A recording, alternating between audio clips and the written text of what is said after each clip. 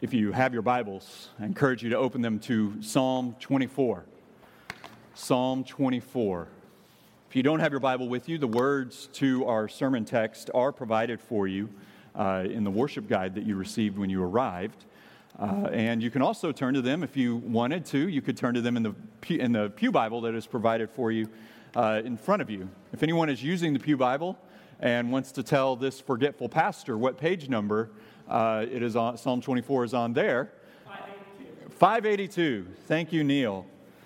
Neil won Bible drill this morning. Okay. I trust that whatever capacity, whatever means by which you get to Psalm 24, you will get there, and we will all expectantly go before our Lord now and ask for Him to minister to us in our time in His Word. Would you pray with me? God, we ask now that you would show us your glory. You are King of glory. Meet us in your might. Show us the goodness, the sweetness of your mercy. And show us how these can come together and produce within our souls rejoicing that upholds us, even as sorrows seek to drown us, even as fear and worry seem to try to derail us. Lord, show us the glory of yourself, of Christ our King, of all that we have promised to us and can hold dear through Him. We pray this in His name. Amen. There are a few lessons that I have learned as a relatively young pastor. Perhaps chief amongst those lessons, and when I say a few, I mean a lot. And there are still many that I still have to learn. But perhaps chief among those lessons that I have learned is that none of us are suffering from having too much hope. None of us are suffering from having too much confidence in God's goodness, in His mercy, in His faithfulness. Rather, we walk through day by day, moment by moment, and all of the circumstances of our lives actually conspire against us at many times to try to derail us and to try to convince us that perhaps God cannot be trusted, that perhaps that hope that we have in our King Jesus is a mistaken, even wrong, foolish hope. What is the song that your heart sings when you need hope? Well, there are many that we could sing, but perhaps first, let's turn to Psalm 24. And I invite you to follow along as I read this passage. The earth is the Lord's, and the fullness thereof, the world and those who dwell therein. For He has founded it upon the seas and established it upon the rivers. Who shall ascend the hill of the Lord? And who shall stand in His holy place? He who has clean hands and a pure heart, who does not lift up his soul to what is false and does not swear deceitfully. He will receive blessing from the Lord and righteousness from the God of his salvation. Such is the generation of those who seek Him, who seek the face of the God of Jacob. Lift up your heads, O gates, and be lifted up, O ancient doors, that the King of glory may come in. Who is this King of glory? The Lord, strong and mighty, the Lord, mighty in battle. Lift up your heads, O gates, and lift them up, O ancient doors, that the King of glory may come in. Who is this King of glory? The Lord of hosts. He is the King of glory. May God write the truths of Psalm 24 upon our hearts as it shows us our King of glory in whom we can trust and hope. In fact, as we make our way through this passage, I want to put before you the following idea, the following thesis, and that is that our lives will only be ordered rightly when we do two things. When we behold the immense glory of God over us and live in the shadow of His mercy towards us. Let me say that again. Our lives will only be ordered rightly when we behold the immense glory of God over us and when we live in the shadow of His mercy towards us. Psalm 24 shows us. In this section of the Psalms, we find the people of Israel under the leadership of King David on a pilgrim journey through the travails and the hardships and the trials that would befall them as they march towards the city of God to be enjoyed by them, His covenant people. And this has import for us today as Christians, as we walk through the Christian life today, the hope-starved life here and now. Fresh off a pandemic, fresh off of all that might ensnare us, and freshly made aware of all that could derail us in the future. Psalm 24 gives us hope for today and for our eternity tomorrow. Many of you are no doubt familiar with this area, this section of the Psalms. Just before is perhaps the most famous psalm, Psalm 23. David writes of walking through the valley of the shadow of death, but knowing that God is with him and that he will ultimately arrive and feast at the table of God's bountiful mercy.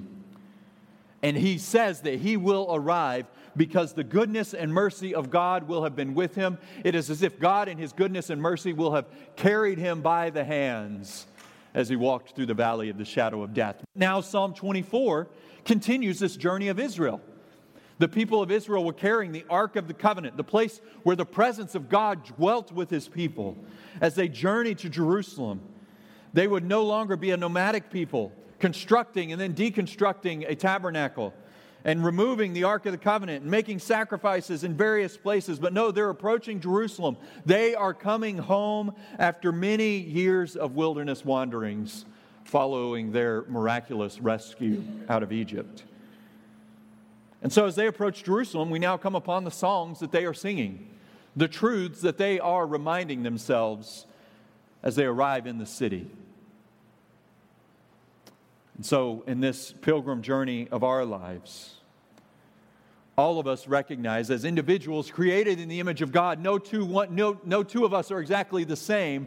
We all bring various backgrounds, experiences, makeups of our personalities, all various different things about us. But Psalm 24 shows us the melody that our hearts together can sing and refrain in worship of our God.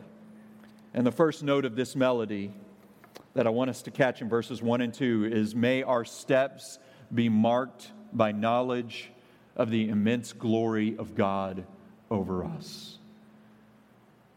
May our steps be marked by knowledge of the immense glory of God over us. One Old Testament scholar I read in my study noted that we see three aspects of God's creating work in verses 1 and 2. First, look at verse 1. You see the earth is the Lord's and the fullness thereof. We see that God has created a fruitful earth. Every inch of land, every leaf on a tree, every vine that hangs from a tree in the Daintree rainforest of Australia, every corn stalk in Iowa, every craggy rock in the Himalayas, every zebra roaming the savannas of eastern Africa, and every drop of rain that leads us inside for worship this morning as opposed to outside. All of it is the Lord's, and it is created and upheld by Him. But it is not just a fruitful earth, that he is Lord over, but it is a populated earth. It says at the end of verse 1, the earth is the Lord's and the fullness thereof, and then the world and those who dwell therein. Every day laborer in Sao Paulo or in Shanghai, every aging senior adult in Tokyo, unmet tribal peoples of the Amazon, high-powered entertainment executives in Hollywood, unseen orphans in Eastern Europe, each and every one of us gathered here this morning. Every single human being created in the image of God and belonging to Him. And then verse 2, for He has founded it upon the seas and established it upon the rivers. It is a fruitful earth, it is a peopled earth, and verse 2 shows us it is a solid earth. In different ancient creation narratives, oftentimes various peoples would write about many different gods who were waging war with one another. And a popular theme amongst ancient Near Eastern peoples was that there was a god of earth and a god of the seas. And the god of earth was the god of this solid ground that we walk on. The god of the seas was a god of destruction and chaos as the seas raged and roared. But Psalm 24 tells us that our God is the God who rules over all of these. In fact, His authority and concern, as one scholar writes, is displayed in that He subdues the chaotic waters that threaten the world. And in establishing the earth securely upon the waters, they are held in check only by His power. Every time we go to the beach, we acknowledge this, whether we confess it with our mouths or not. In fact, next time you take a walk along the beach, give praise to God that He has subdued the waters to the point that you can walk along the beach in peace and not in terror that the waters are going to all of a sudden reach up and grab you. So our Lord, He controls the earth and the fullness thereof. He has created it. He is Lord over all of us. And yet we are so easily busied and blinded by such truths. The noise of our schedules, the confusion of uncertain circumstances, these work against us in robbing us of hope in our God. And yet Psalm 24 stirs us towards seeing the immense glory of God who reigns in perfect wisdom and inexhaustible might. If you are not yet a Christian, we are glad to have you here. If you're curious or trying to figure out what Christianity is about, or you think you have it all figured out, whatever boat you may be in, may I encourage you to give thought to the beauty that you see on a walk through the forest. Give thought to the dynamic colors that light up the sky every sunrise and sunset. Give thought to the miracles of modern medicine, the fascinating laws of science, the wonders of physics and chemistry and biology. But don't stop at these. All that you see and all that you observe, take heart that these are but fingerprints of God that He has left upon the canvas of His creation. If you were at the Louvre and you were observing and carefully looking at the Mona Lisa, and Leonardo da Vinci walked up beside you, would you just ignore him? Or would you look at the painting, but then also turn to him and pepper him with questions? Say, oh my goodness, how did you do this? Oh, explain to me this. How did you get to the point where you created such a masterpiece? Why is it that we try to hear pulses and signals from aliens and unidentified flying objects from farthest reaches of the universe, and we try to hear these because we want to believe that there might be aliens out there, and yet we see the fingerprints of God all over our world, and yet we give so little interest to Him who has shown us that He does exist and that He rules over us in perfect might. Now back to the people of Israel. Put yourself in their position. They've wandered the wilderness for generations, waiting to enter the promised land. As a people, they had experienced the mighty hand of God. He had led them out of Egypt. He had parted the waters of the Red Sea that they may cross safely. And then as they were making their way towards the promised land, He did it again. He parted the Jordan River that they may cross. Their previous great leader Moses God had taken him up to the top of mountains overlooking the promised land, that he might see all that he had created, and that he might see in that creation the faithfulness of God in leading his people. And what we know that the people of Israel, as they're marching towards Jerusalem in Psalm 24, what they knew was that their God, who was their creator, there was a divine harmony here in the totality of who their God is, that he is the one who is immense in his might as the creator over them, but now secondly, he is the God who is at work not only in his might over us, but in his mercy within us. The second note of the song that we sing as we approach Jerusalem is the song of our hearts living in the shadow of God's mercy towards us in verses 3 through 6. So picture the people marching towards Jerusalem, carrying the Ark of the Covenant. They would have these poles and this ark and a big chest box and carrying that. And as they approach the city, I'm going to share with you a couple of facts about this and put these in your mind as the people of Israel are marching towards the city. One scholar writes that we know that at least the southern approach to the temple was perforated with numerous small baths in which the worshipers would cleanse themselves before approaching the holy precincts. And they would recite Psalm 24, verses 3 to 6, not in self-righteous boastfulness, as if, who can ascend the hill of the Lord? Oh, we can. No, but in solemn confession of dependence upon God and his mercy. In fact, it's even possible that priests would call out these questions to those preparing to enter the temple. So listen to the questions in verse 3. Imagine the priests calling out as the people march towards the city, who shall ascend the hill of the Lord? And who shall stand in his holy place? Let me ask you these questions, but let me ask it in a slightly different way. How do you understand your relationship with God? By our lives, some of us testify that we believe God to be more like our landlord, let's say. Sure, we wave at him when we see him. We call him if we have a problem with something pressing. We pay our rent when it's due, but we don't really do much more, really. And we might even have an approach that's based on verses 1 and 2. God, what a nice home you have constructed for us to live in. I'll do my best to take care of it while I'm here.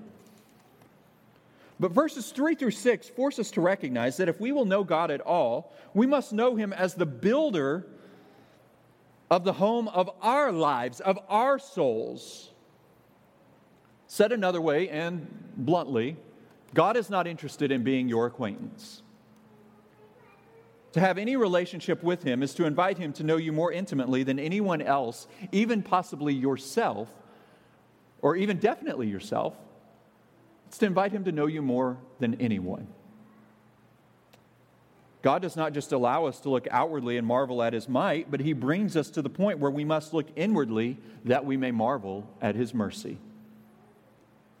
So as the people of Israel, as their own sinful disobedience against God that raged across generations and generations as they wandered in the wilderness, as they begin to approach Jerusalem, they are singing in humble contrition before God this question, who shall ascend the hill of the Lord? Who shall stand in his holy place? They sing verse 4, he who has clean hands and a pure heart, who does not lift his soul up to what is false and does not swear deceitfully.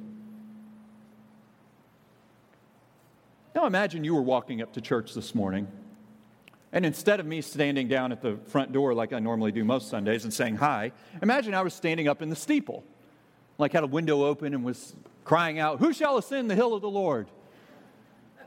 That's a strange image, huh? But what would you say? Well, first of all, okay, just theologically, like the hill of the Lord, the presence of God, that's not entering into church. It's entering into the presence of God. It's having a relationship with him. So it's not the same thing, but just for the idea, you can go with it. But what would you say if I asked you that? We, of course, know the good Christian answer. We would say, oh, because of Jesus. And that's true. I hope I would say something along the lines of that, tied in with the gospel and tied in with verses 4 and 5. The pure hands, the clean heart that I bring is not of my own. I don't have it, but it's in Jesus alone in whom I take my trust. That's the answer. But it's the answer our mouths say, but our hearts sometimes struggle to believe. So often, mercy-infused humility before God is in short supply in our hearts while we overflow with pride-drunk boastfulness. We don't bring our record of wrongs before God and cry out for mercy. We bring our carefully crafted resumes and cry out with what we believe we are entitled to. We don't bring the brokenness and discord hidden behind the walls of our home, but we bring the carefully airbrushed portraits that we hang over the fireplace. And we do our best to measure up before His sight. And that is something that is part of all of our human nature. Whether you consider yourself a Christian or not, it is our default to try to measure up before God through our own actions, through our own works, believing that we are better than the other guy. One of the mysteries of the gospel is that the first step to measuring up before God is in fact realizing and embracing the fact that you don't measure up before God. You can't climb the hill of His presence. Paul Tripp, a well-known writer and biblical counselor, has said before that one of the greatest ways that we can actually begin to understand the work of Christ towards us is by first firing the inner defense lawyer that we all employ. That one that will stand up and say, no, I am righteous for this reason, I am innocent for this reason, I am this for this reason. And Tripp himself concedes, he says, I don't have an inner defense lawyer, I have a whole law firm.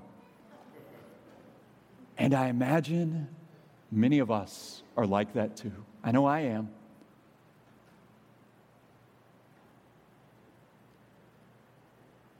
But the truth of what we see in Psalm 24 is that we may be able to fool those around us, we may be able to fool even ourselves, but we cannot fool God. And so the way to climb the hill of God's mercy is to actually not try to climb higher with all of our carefully crafted resumes, but to fall down before Him and allow Him to lift our face out of the ground and meet us in mercy. These cries on the part of Israel as they approached Jerusalem, they were cries on the part of a people who had learned that you don't come before God based on your terms, but on His. And let me say something that might be staggering or even striking to some of you. If your heart has felt acutely conviction over your own sin, or you feel sorrow over shame that you bear, over a past experience that humiliated you, over something that went wrong or fell apart in the home, in the workplace, in the school, perhaps some kind of public humiliation that you bear that still haunts you to this day, may I encourage you to know, first of all, that God has seen it, and to know, dear Christian, that perhaps it would even be appropriate to pause and thank God for the mercy of opening your eyes to the folly of trying to climb His holy hill. In fact, the conviction that we carry for our sin is not something that ought to cripple us, but it is a gift of God's kindness to us to cause us to try to stop climbing the hill and to start looking to Christ. Now, I'm going to revisit this in a second because it could almost sound sadistic, like glory in my own sin, glory in the humiliation, the pain, the agony, the sorrow, the hardship that I had to bear. You're saying God rejoices in that over me? Not quite. I'm saying we rejoice in the humbling that our lives has given us if it has brought us to God and brought us to His mercy. But I'll come to that next part in a moment. So let's consider these. Clean hands, a pure heart, who does not lift up his soul to what is false, does not swear deceitfully. Said simply, he who has clean hands, he who does not swear deceitfully, does right by others, acts in honesty and charity towards those around him or her, and seeks to do right even when others are not looking. This imagery of clean hands was they don't have innocent blood on their hands. And they have a pure heart. Not only are their hands clean, not only are they free from conviction for their actions, but this is the part that is a little more dangerous, but they have a pure heart. They haven't meditated upon or considered or desired that act of vindictiveness towards those who have wronged them. Some of us might be able to bring the clean hands to the table, but it's the pure heart that we struggle with. Your blood starts to boil when you think about that past wrong that you were on the receiving end of. You see times when you don't wish well upon others, but you wish harm. Or maybe not harm, but just a little disappointment. You just think they need to be brought down a peg or two. Or maybe I'm the only one that ever does that. I don't know. Clean hands and a pure heart seem easy. But we know, in fact, if we investigate our own hearts, that they're not that easy. The struggles with envy, the struggles with jealousy, the struggles with boastfulness, struggles with animosity that we have towards others. And yet, what I believe God's Word shows us is that a pure heart is not a perfect heart. A heart that has tasted the bitter, stagnant water of a life unwilling to submit itself before God is an unclean heart.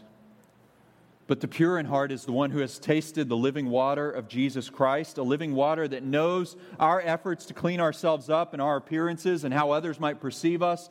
And we are more like the woman at the well in John's Gospel, where Jesus speaks to our innermost shames, our innermost sins that we carry around, and we might be like that woman, terrified of someone else who knows it, but Jesus offers Himself to you and to me to bear our sin and our shame and to give us Himself. And He promises in this living water that He gives to never depart, to never let you go, and to always nourish you in the same steadfast love and goodness that is promised in Psalm 23, that guides His people up to the city in Psalm 24, and is given through Him today. This phrase, who does not lift up his soul to what is false, could be understood as does not worship false gods. What Psalm 24, one thing it shows us is that emotionally, spiritually, experientially, there are in fact no atheists. Our hearts will all seek to find ultimate purpose, ultimate meaning in some kind of cause, even if that cause is one of trying to prove that there is no God. Your God is trying to prove this. Your God is whatever cause, whatever purpose, whatever ambition that we may set for ourselves as the aim, the course of our lives by which we will find fulfillment, by which we will find peace. And yet, what we find in Psalm 24 is that our lives were created not to have these false, empty gods revolve around us, but that our lives might revolve around our God who is our Creator and who meets us in mercy. Hundreds of years ago, human beings wrongly believed that the sun revolves around the earth. And we are still stuck in that stone age if we believe that the things of our life, the things of our world, those which we seek our reputation and our glory in before either ourselves or others, we think those revolve around us, when in fact our hearts were actually wired that the praise of our hearts might revolve, not the sun revolving around the earth, but the earth of our lives revolving around the Son of our God. You get the idea. I've kind of butchered the illustration, but you get the idea.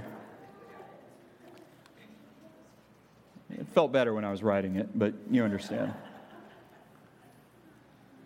In fact, consider now the promise of blessing in a life rightly oriented around God. Verse 5, he will receive blessing from the Lord and righteousness from the God of his salvation.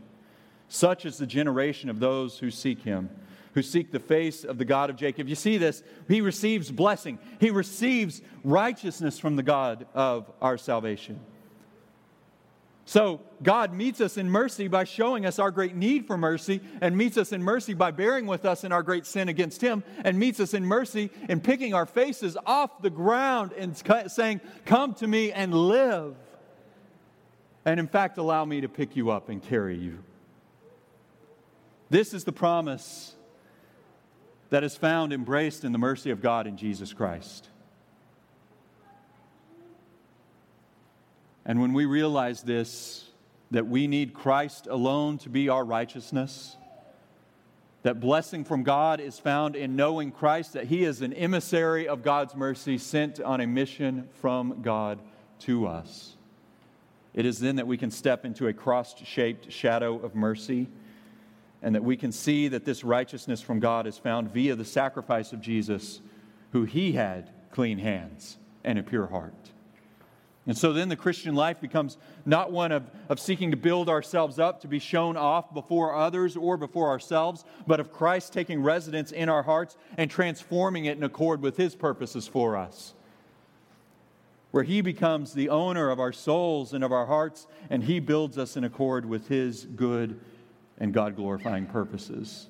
And this is a home where we don't have to worry what others will think about us, but where we can enter in and truly be at peace in Christ.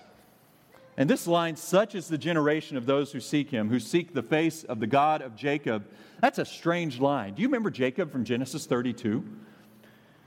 Genesis 32 tells us that Jacob wrestled with God, and that wrestling match ended with God blessing him. I think what God is showing the people of Israel here is that we come to God not wrestling with Him as if He won't give us mercy, but rather grabbing hold of that mercy in the person and work of Jesus Christ and refusing to let go. The hope that we need in this life, the hope that you need day by day, Monday, Tuesday, Wednesday, Thursday, Friday, as you navigate this world, as you navigate the to-do list that is only growing, the calendar that is only filling, the bad news that is only exploding off the newspaper, as you walk through that and all of that works against you to bring you to despair, the hope that you need, the thing you cling to and refuse to let go, is the risen Christ, who has atoned for your sins and who offers you new life and promises you new life in Him. And what you will see, and hang on to this, what I believe that we all who are in Christ will find in this life, but also for sure in our eternity in His presence, is that when we grabbed most forcefully a hold of Christ and refused to let go amidst the strongest, most fiery trials that we walked through in this life, we will see that it was not us that were clinging most closely to Christ, but that it was Him who was keeping us. So may we be like that Jacob. May we join that generation who refused to let go of God's blessing to us, revealed in Christ. And here's what I want you to see as we conclude with verses 7 through 10. As we conclude, you have the immensity of God's might in creation, the marvel of God's mercy in His work in bringing to us clean hearts or pure hearts and whatever. Yeah, you get it. Bring those two together, immense might, wonderful mercy, and you stir them all up in a beaker, and what you get is verses 7 through 10, the overall melody of rejoicing in the majesty of God our King. Then look at this. As the people of Israel reach the gates of Jerusalem, listen to their shouts from both inside and outside the city, and hear the triumphal rejoicing in God, their King of glory. Verse 7, the people marching to the city, "Lift up your heads, O gates, and be lifted up, O ancient doors, that the King of glory may come in." And then those inside the walls, they say, "Who is this King of glory?" "The Lord, strong and mighty, the Lord, mighty in battle." Then outside the gates, they say, "Lift up your heads, O gates, and lift them up, O ancient doors, that the King of glory may come in." And then verse 10, inside the gates, the walls, they say, "Who is the King of glory?" "The Lord of hosts, He is the King of glory." Now, obviously, the gates and doors could not lift themselves up. This is imagery. This is celebratory language. We are arriving in the city. Open the gates. Throw open the doors. The King of glory has arrived. But what does this phrase mean, King of glory? I think the clues to understanding this are actually found in verses 8 and 10. Verse 8, who's the King of glory? He's strong and mighty, mighty in battle. Verse 10, He's the Lord of hosts, the King of glory. Here's the deal. The people of Israel, surrounded by enemies that sought their destruction, surrounded by dangers that threaten their survival, and even haunted by the own sin of their hearts that they seem to not be able to shake. As they walked through this wilderness, it was the Lord God, by Him and by Him alone, that they were protected. He showed His strength. He showed His might. He defeated their enemies that they may safely reach His glorious kingly city. They saw Him on display. They said, "This is the King of glory, strong in might." But then also, this language of Lord of hosts, you imagine this angelic beings, and you imagine all the might of God, the beauty of God who reigns over all things and has these angels and all of these that do His bidding, that He may protect and preserve and work within all of His people. And it is as if you were able to pull the curtain back on the sky and gaze into heaven. You would see an innumerable host of beings, a host of angels that God sends forth to do His work in working on behalf of His people. And the people, they sing of the King of glory, the Lord of hosts. He is the King of glory. And then here's the thing that we have to understand, though. If we were to pull back the curtains of heaven and see that and just sit down and watch, that He would not be the King of glory if we just saw this. But what the people of Israel are teaching us is that we actually experience this. Glory is not something that you casually observe. Glory is something that you get caught up in. And so what we see here is that the people of Israel could sing because they were recipients of this glory, or of this majesty and of this might and of this grace and of this mercy that they saw in God. They had tasted and seen that it was good, and they trusted Him with their everything. And this is where, in one sense, we look back to Jerusalem 2,000 years ago. And we look to God in the flesh, Jesus Christ, not marching into the city, but actually being led outside of the city, that He may wage war on the greatest danger that would face any of us, and that is our own sin and the death that we know as human beings. But then we don't stop there. We see Him victorious in His cross over sin. We see Him victorious in His resurrection over death. But we don't stop just looking 2,000 years ago. We also look forward to eternity, when we will enter into the heavenly Jerusalem, where our Lord God dwells, and we will dwell with Him, rejoicing in His abundant mercy, enjoying the majesty of all that He has made in the new heavens and the new earth. And we will sing of the King of glory then.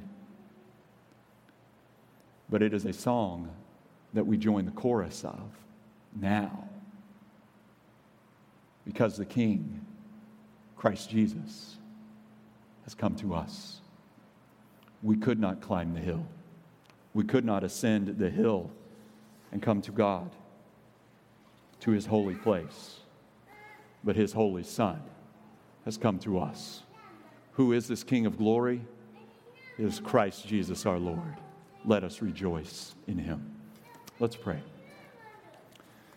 God, we give to You praise. It is through Jesus Christ our Lord that You give us spiritual sight, spiritual eyes to see, new hearts to believe. May You help us to rejoice. And may You help us as we navigate day by day, week by week, to see Your immense power over Your creation, and not let whatever the news may bring lead us to despair and distrust in You. And Lord, may we also see that just as You are immense in might, You are wonderful in mercy, and You address our hearts and You minister in our hearts. In fact, You give us new hearts, and You work within our souls in ways in which that are far deeper than anyone around us can see, or that even we are aware of ourselves. You, O God, our King of glory, immense in might, wonderful in mercy, and help us to sing of Your glory, our King, in response to this. Would You give us a spirit of rejoicing in You, not a spirit of rejoicing as if we deny the hardships of this life, but a spirit of rejoicing that has taken hold of the blessing and the righteousness that is found in Christ, and that is steadied with the promise that we will sing of Christ, our King of glory, in this day. And we will not just sing of Him, but we will see Him in that day. It is in Him that we hope. Amen.